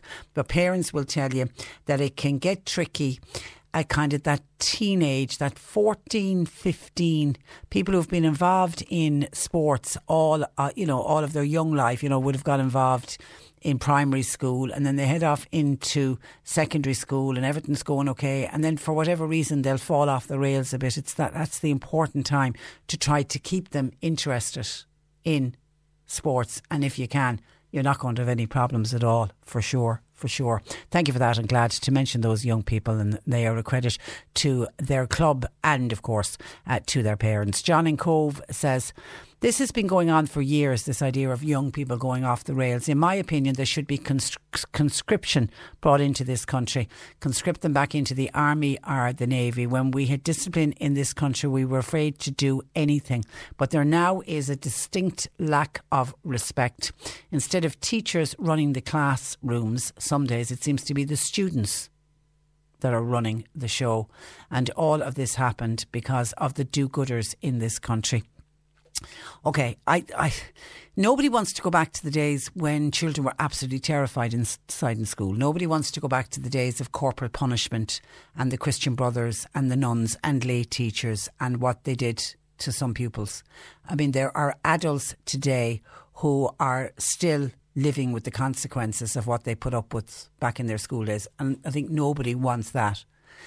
So I think the ending of corporal punishment was a good thing.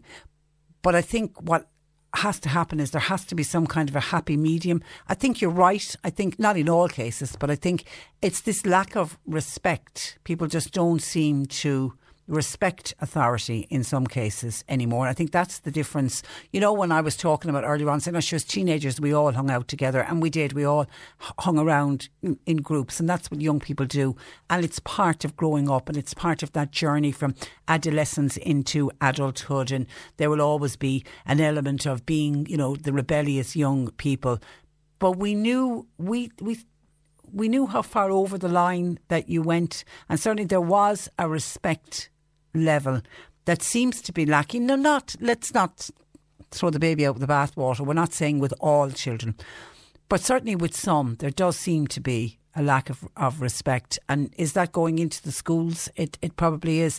I know certainly what always shocks me, and I don't think it's the same in this country, but if you watch any of those television programmes that are based in secondary schools in the United Kingdom, in England in the main, where they do these fly on the wall, where they're educating young people, and the lack of disrespect in the classrooms. And it's nothing to do with, I remember somebody saying, they're only playing up like that because the cameras are on. And it's not, because the cameras are on all of the time, filming these programmes, and obviously the schools and the parents agree to have their young people filmed.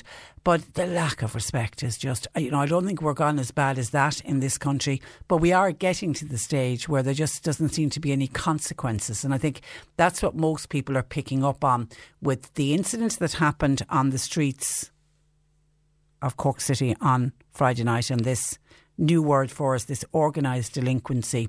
And people are tying it in with then on Halloween, when those young people got on the bus and the female bus driver, and they threatened to rape her. And that was just the most awful scene to have witnessed for her in particular, but I imagine anybody else was on the bus. And I remember feeling a little bit uncomfortable with the way it was, an inspector came on and a member from Garda Síochána, and they couldn't get these young people to calm down and get them off the bus, and then they eventually had to be escorted off the bus onto another bus. I mean, what would be wrong with just kicking them off the bus and say, right, you've got no respect for anybody here, then make your own way home? Now, I know we'll probably have mothers and fathers on saying, and then my poor Johnny had to walk and anything could have happened to them. But if they're not going to show respect to the bus driver, then they don't deserve to be driven home by anyone else. And that's, nobody got arrested, as far as I know, in that particular incident. And certainly nobody got arrested on Friday night. And that's what a lot of people are saying. Why? And if the young people know they're not going to be arrested, and if they know there's going to be no consequences, are we ever going to stop? Are we ever going to see, will we completely lose law and order in this country? But it's interesting to see the amount of commentary coming in from people saying this is the future. These are the young people who are going to be our future leaders in this country. But let's not tar them all with the one brush. There are many wonderful, wonderful young people out there who are terrific and are doing the best that they can do. 1850 333 103. John Paul, taking your calls. You can text or WhatsApp 0862 103 103 with a reminder that we want you to text the word diary along with your name and address if you would like to be in with a chance of winning one of the Get Up and Go diaries that will pop in the post to you if you're one of the lucky five. But that's by text to 0862 103 103. The C103 Cork Diary. With Cork County Council. Supporting businesses, supporting communities, serving Cork. Visit corkcoco.ie. The Doneraile Active Retirement Group, they are meeting this afternoon at 3. That's in the Community Centre. Arts and crafts start at 2. All are welcome. The Irish Blood Transfusion Service are holding a donor clinic. That's in the West Cork Hotel in Skibbereen. That's between 5 and 8:30 tonight. While the Mallow ICA Fashion Show, that's on at 8 o'clock tonight in the Social Services Hall. Clothes are by Paco and all are welcome. There will be a bucket collection in Mallow this Wednesday from 9 a.m. to 6 p.m. and it's in aid of the Bumbulance. That's the Children's Ambulance Service. Volunteer collectors are wanted. Please, if you can help out, can you contact Margaret at 086 258 0755. A gala Christmas floral demonstration by Margaret Collins from Carlow will be held in Coolcower House in Macroom on Thursday night. That starts at 8. It's supporting Macroom Community Hospital. Tickets available from 087 982 1705. And Shanballymore National School are holding a fundraising fashion show in the Fergus Hotel in Mitchelstown this Friday night with a 7:30 start. Tickets are available from the school or by calling 086 374 7826. OK, some people want to, when I mentioned sports and wishing people well, somebody said, would you say well done? And young people in particular, because there's been enough knocking of young people with what happened in Cork City, but as we're saying, they're not all the same. Well done to our Mornaby ladies. They won their game yesterday, says Mary. Also to Kilshannig, who won the Junior A football final. It was all about Kilshannig yesterday for sure. Lots of love and congratulations from Mary in Mallow. And Mikey and Betty DeLay want to wish Clonagale congratulations to them on winning yesterday. yesterday, and there was somebody else sent in a text in the middle of all the diary text to say congratulations and well done to Dunamore ladies football on winning the junior semi-final. Please God, they'll go all the way. And that comes in from Anne. Thank you for that. Joan in Fermoy was on to us about businesses closing in Fermoy, because we were speaking with great sadness this morning to hear that the Grand Hotel in Fermoy ceased business yesterday, and then that led to other people talking about other businesses that have closed in Fermoy and how we need to shop local, not just for Fermoy but for all of our towns. We just, particularly the lead up to Christmas, when people will spend more money than they do at any other time of the year, to make sure that you're spending that money in local shops, please. Joan says one of the biggest problems Joan feels in Fermoy, we've too many of the same shops. It's causing long-term shops to close. Surely when somebody is opening a shop, the council should check to see if there's a similar shop there in the first place. No point in having the same shops, maybe 4 of them, all selling the same items on the same street. Now, I don't know what Joan is talking about. Is it like discount stores? Is that what it is? Because you'll find that sometimes in the centre of towns, when the shops that have been there for many, many years and they go out of business and then they get replaced, and they all seem to get replaced with what we traditionally call the pound shops, the discount stores. Or another one is bookmakers. There all seems to be betting shops seem to open up all over the place. Now, I don't know what happens or how that happens when the council decides, or do the council have a role to play? Can they say no to, say, for example, a discount store? No, you can't open because we already have 3 on that same street. I don't know if council actually do that or not. 1850 333 103. Prescription sunglasses were lost in a black case in the Mallow Castle walkway. Anyone who found them, if you can contact us here please at the radio station, 1850 333 103. Will we wrap up our Get Up and Go diaries? I can call out the winners before we take the break into Annalise, so you can stop texting us on that please. We have a huge, I'm just scrolling down through our pages and pages of people.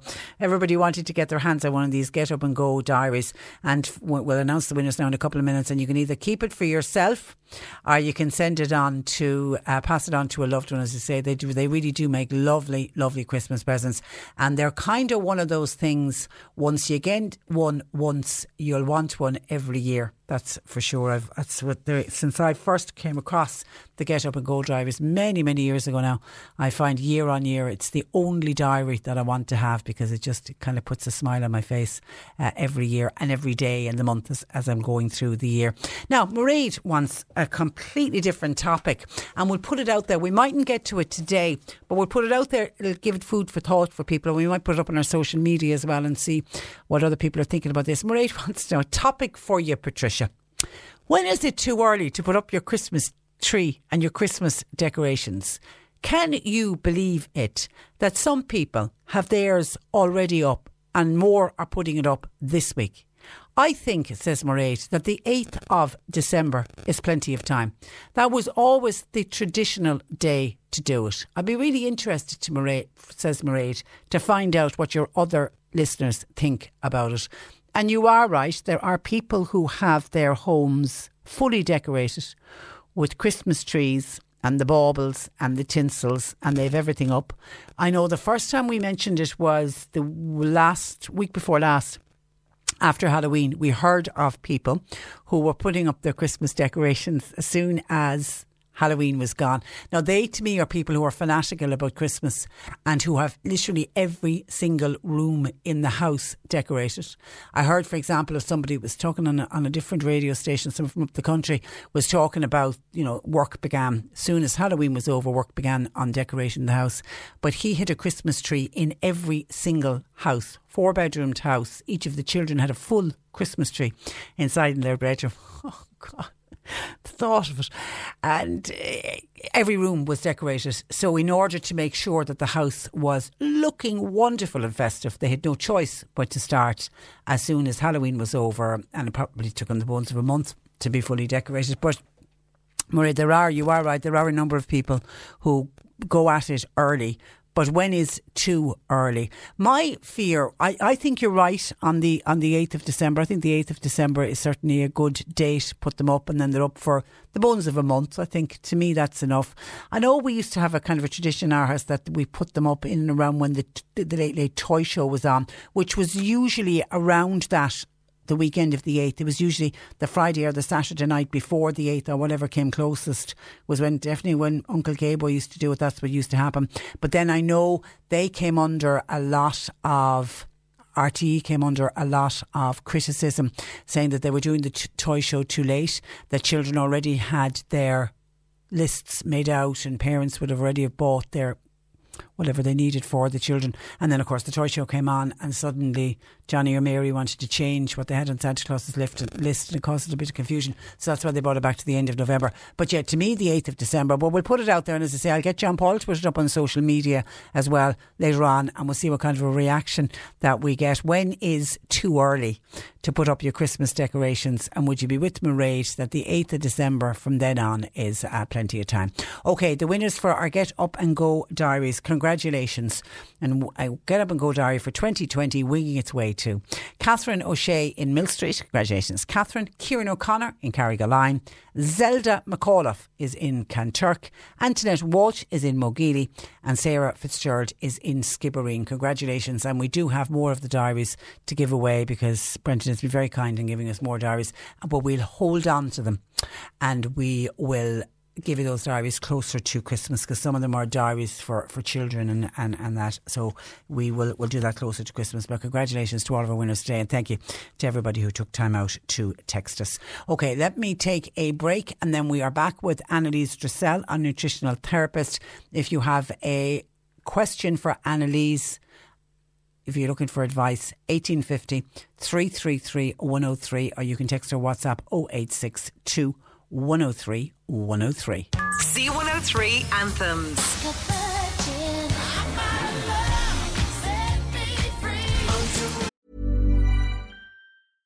Hey, I'm Ryan Reynolds. At Mint Mobile, we like to do the opposite of what Big Wireless does. They charge you a lot, we charge you a little. So naturally, when they announced they'd be raising their prices due to inflation, we decided to deflate our prices due to not hating you. That's right. We're cutting the price of Mint Unlimited from $30 a month to just $15 a month. Give it a try at mintmobile.com/switch. $45 up front for 3 months plus taxes and fees. Promo rate for new customers for limited time. Unlimited more than 40 gigabytes per month. Slows full terms at mintmobile.com.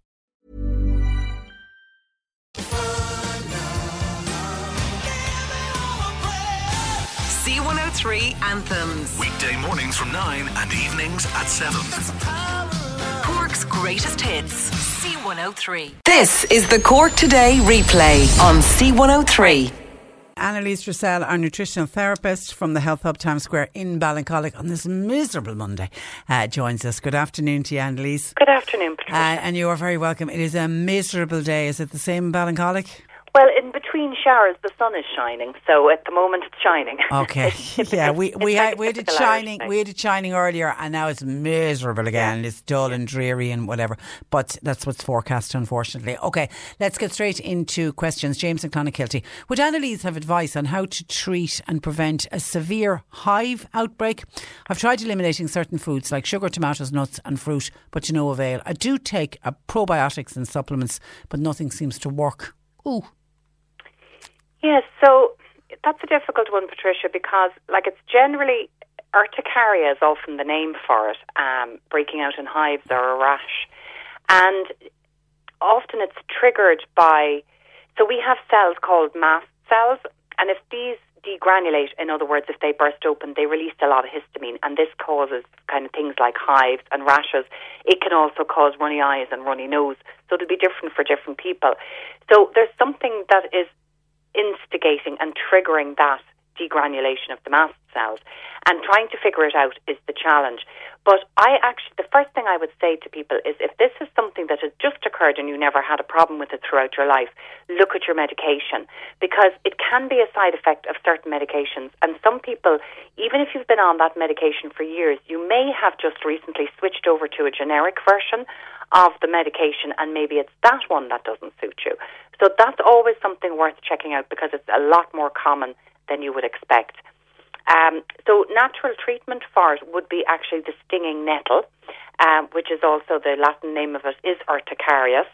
And you can get that in any health shop, either in tincture form or in tablet form.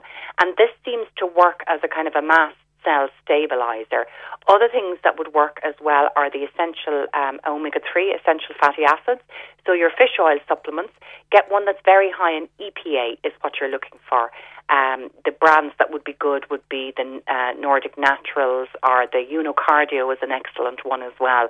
So you're looking again for something that's high in EPA in your fish oil, and you probably won't notice the benefit of that for at least 6 weeks, but stick with the fish oils because long term they can be great for kind of modulating the immune system function.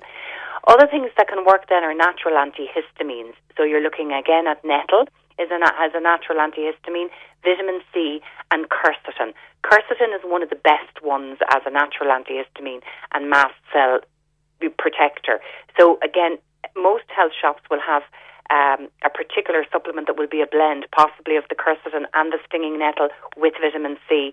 So take something like that, but I think ultimately you're really going to need to identify your trigger. Okay, hi. A question for Annalise. My daughter is losing hair when brushing or washing her hair.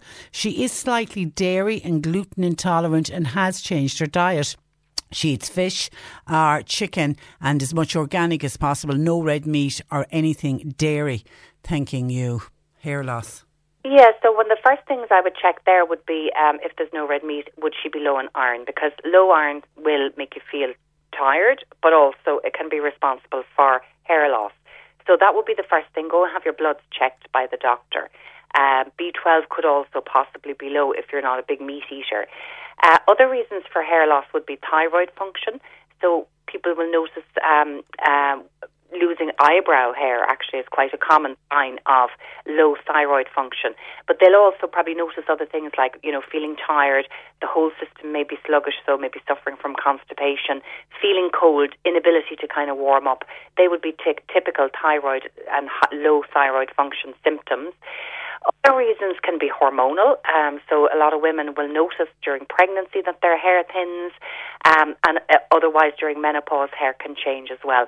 So in terms of trying to support healthy hair growth, besides a good healthy diet, it is important to kind of figure out, is it a hormonal issue and work at that level, or is it a thyroid issue, work at that level.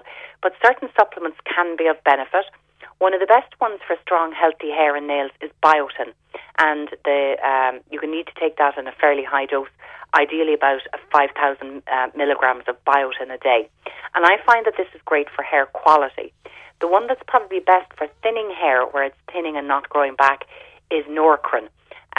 This is kind of a patented marine protein that they found that seems to instigate the growth of the follicles that have gone in dormancy and get them kick-started and growing back again. So the Norcrin is expensive, but actually in terms of feedback from customers with thinning hair, Norcrin works best, whereas the biotin and silica is another good one for hair as well. They tend to work better for hair quality. But make sure you try and get the underlying issue sorted out first. Okay, Anne says, my daughter gets sores on the cartilage between her two nostrils. Could Annalise advise anything? Yeah, so, I don't know what could be causing that now. If it was the corners of the mouth, immediately you could say B vitamin because it's a typical sign of a B deficiency. So possibly a B vitamin might help here.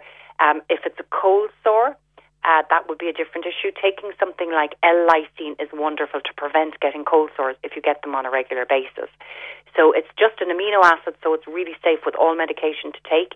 You want to take 1,000 milligrams of L-lysine every day to prevent cold sores. And if you feel one coming on, you can take it up to 6 times a day, and it can sort of suppress the virus from coming out at all. And certainly will help, make the cold sore come up smaller and quicker to heal. So if it's a cold sore, that's the way to go. And can you get a cold sore there, just on your nose? Yes, actually, I used to get cold sores all the time on my lips, but now recently, in the last couple of years, they're all on my nose. And they're painful. It's quite common. Yeah, painful and very slow to heal up there as well because it's a very damp environment. So they don't heal well. I've found if it is a cold sore, the biopropolis is the best one to take the pain out and to kind of speed up the healing. So that's the third thing I would say to this lady is maybe, and it's great anyway for sort of sores that just are slow to heal. Biopropolis comes from the bees.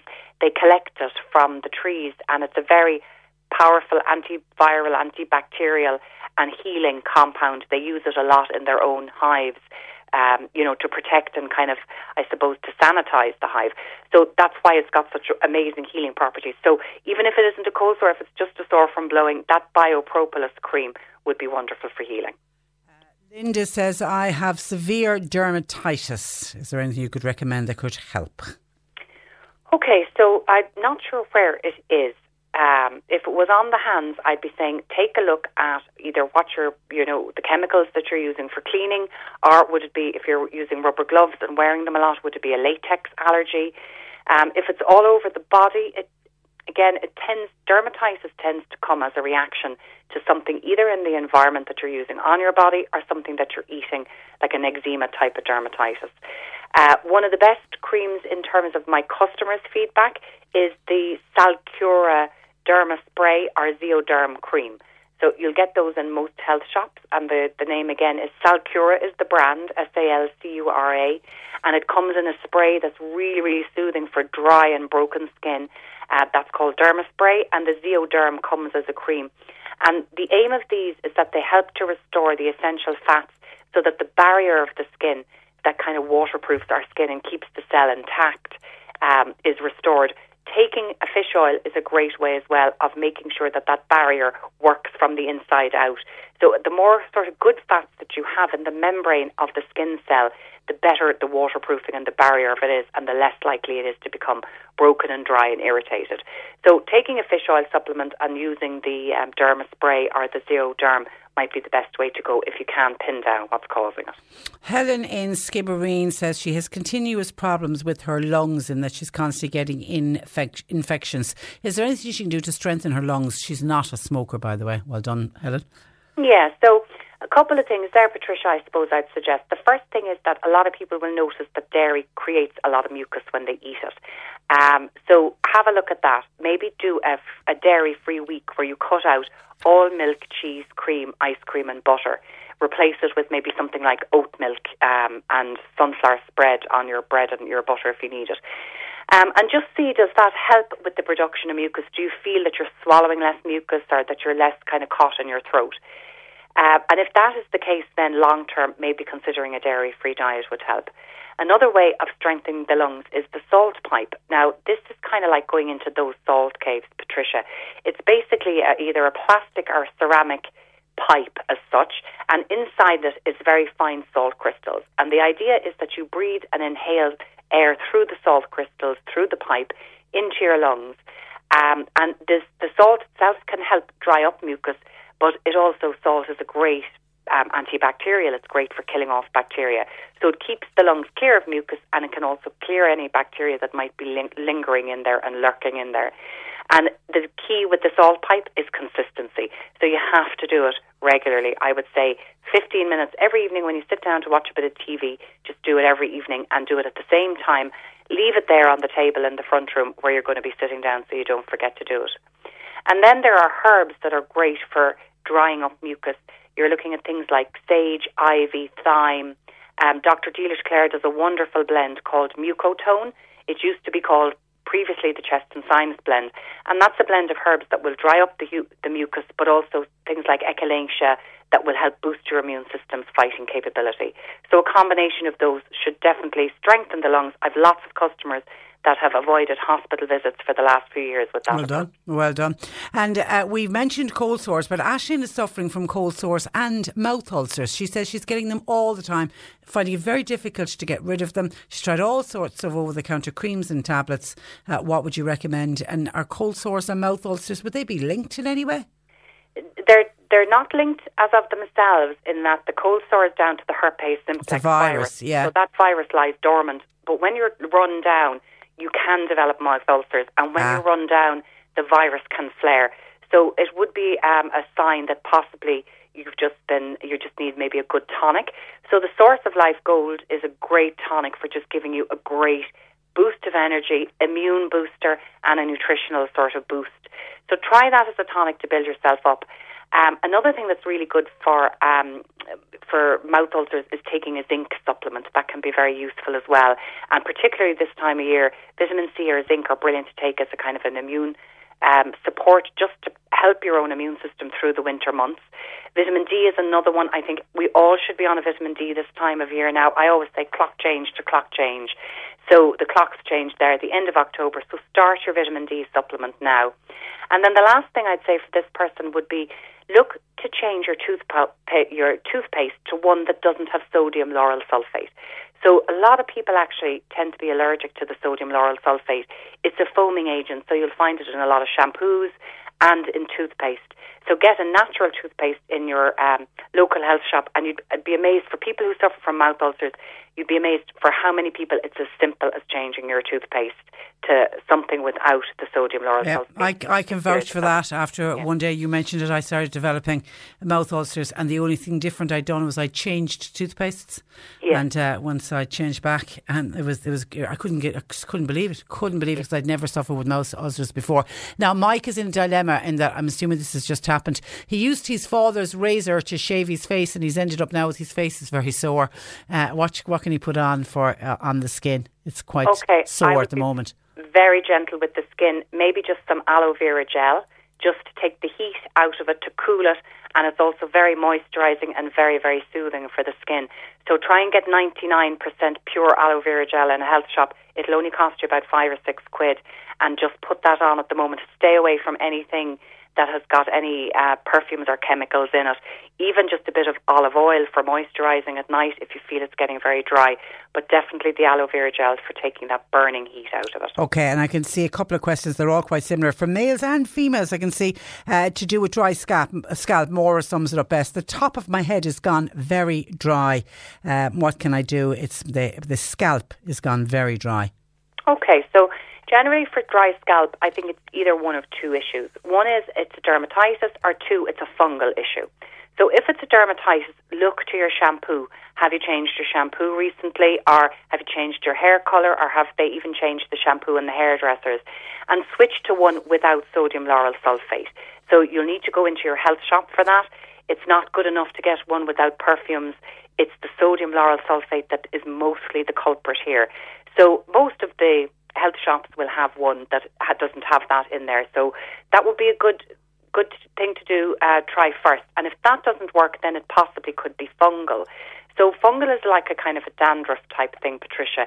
And I think the best thing for that is to use grapefruit seed extract as a liquid. So it's called Citricidal is the name that you'll buy it under in the health shop. A company by Higher Nature make it, and it comes in a little bottle. And basically the best way to do it at the start is to kind of massage it dilute about 10 to 15 drops into some small bit of warm water and massage it into the scalp and leave it sit there for about 15 minutes before you wash your hair. And continue doing that 2 or 3 times a week until you've cleared the issue. And then after that, all you need to do is add those drops in with your general shampoo, and that should keep the dandruff at bay. Okay, we'll leave it there, and have a lovely week. We'll chat again next Monday. Thanks for joining us. That is Annalise Dressel of the Health Hub, Times Square in Ballincollig. And some texts coming in reacting to Mairead, wasn't it, who wanted to know when is too early to put up your Christmas tree and Christmas decorations. She can't get over the number of people who are fully decorated already. She always believes the 8th of December was the date for her. Lou sent in a WhatsApp. She was driving, so she sent in a voice message saying in her house the tradition always is on the day of the toy show. It's a tradition that they always do, and she continues with that. Somebody says, oh, for God's sake, it's up to everyone when they want to decorate their own house, and it depends on how much you have to put up. Some people only have the bare amount, while others might have a huge amount to decorate, so they're going to need the time, but it's up to individual households. Breather says, I was hoping I would win a diary, but no luck with the diary, but it makes everything every day more better, says Breather. Sorry, that was to do with the diary one. Sorry. What harm is it in putting up your decorations early, says the texter. If it makes people happy, that's my Mitchelstown listener. Decorate as soon as you can. It makes people happy. It cheers people up, says Breather. Oh, I knew there was a text in Breather message saying decorate early. Okay, that's where I leave you for today. My thanks to John Paul. We will talk to you tomorrow. Imagine the softest sheets you've ever felt. Now imagine them getting even softer over time. That's what you'll feel with Boll & Branch's organic cotton sheets. In a recent customer survey, 96% replied that Boll & Branch sheets get softer with every wash. Start getting your best night's sleep in these sheets that get softer and softer for years to come. Try their sheets with a 30-night guarantee. Plus, get 15% off your first order at bollandbranch.com. Code BUTTERY. Exclusions apply. See site for details.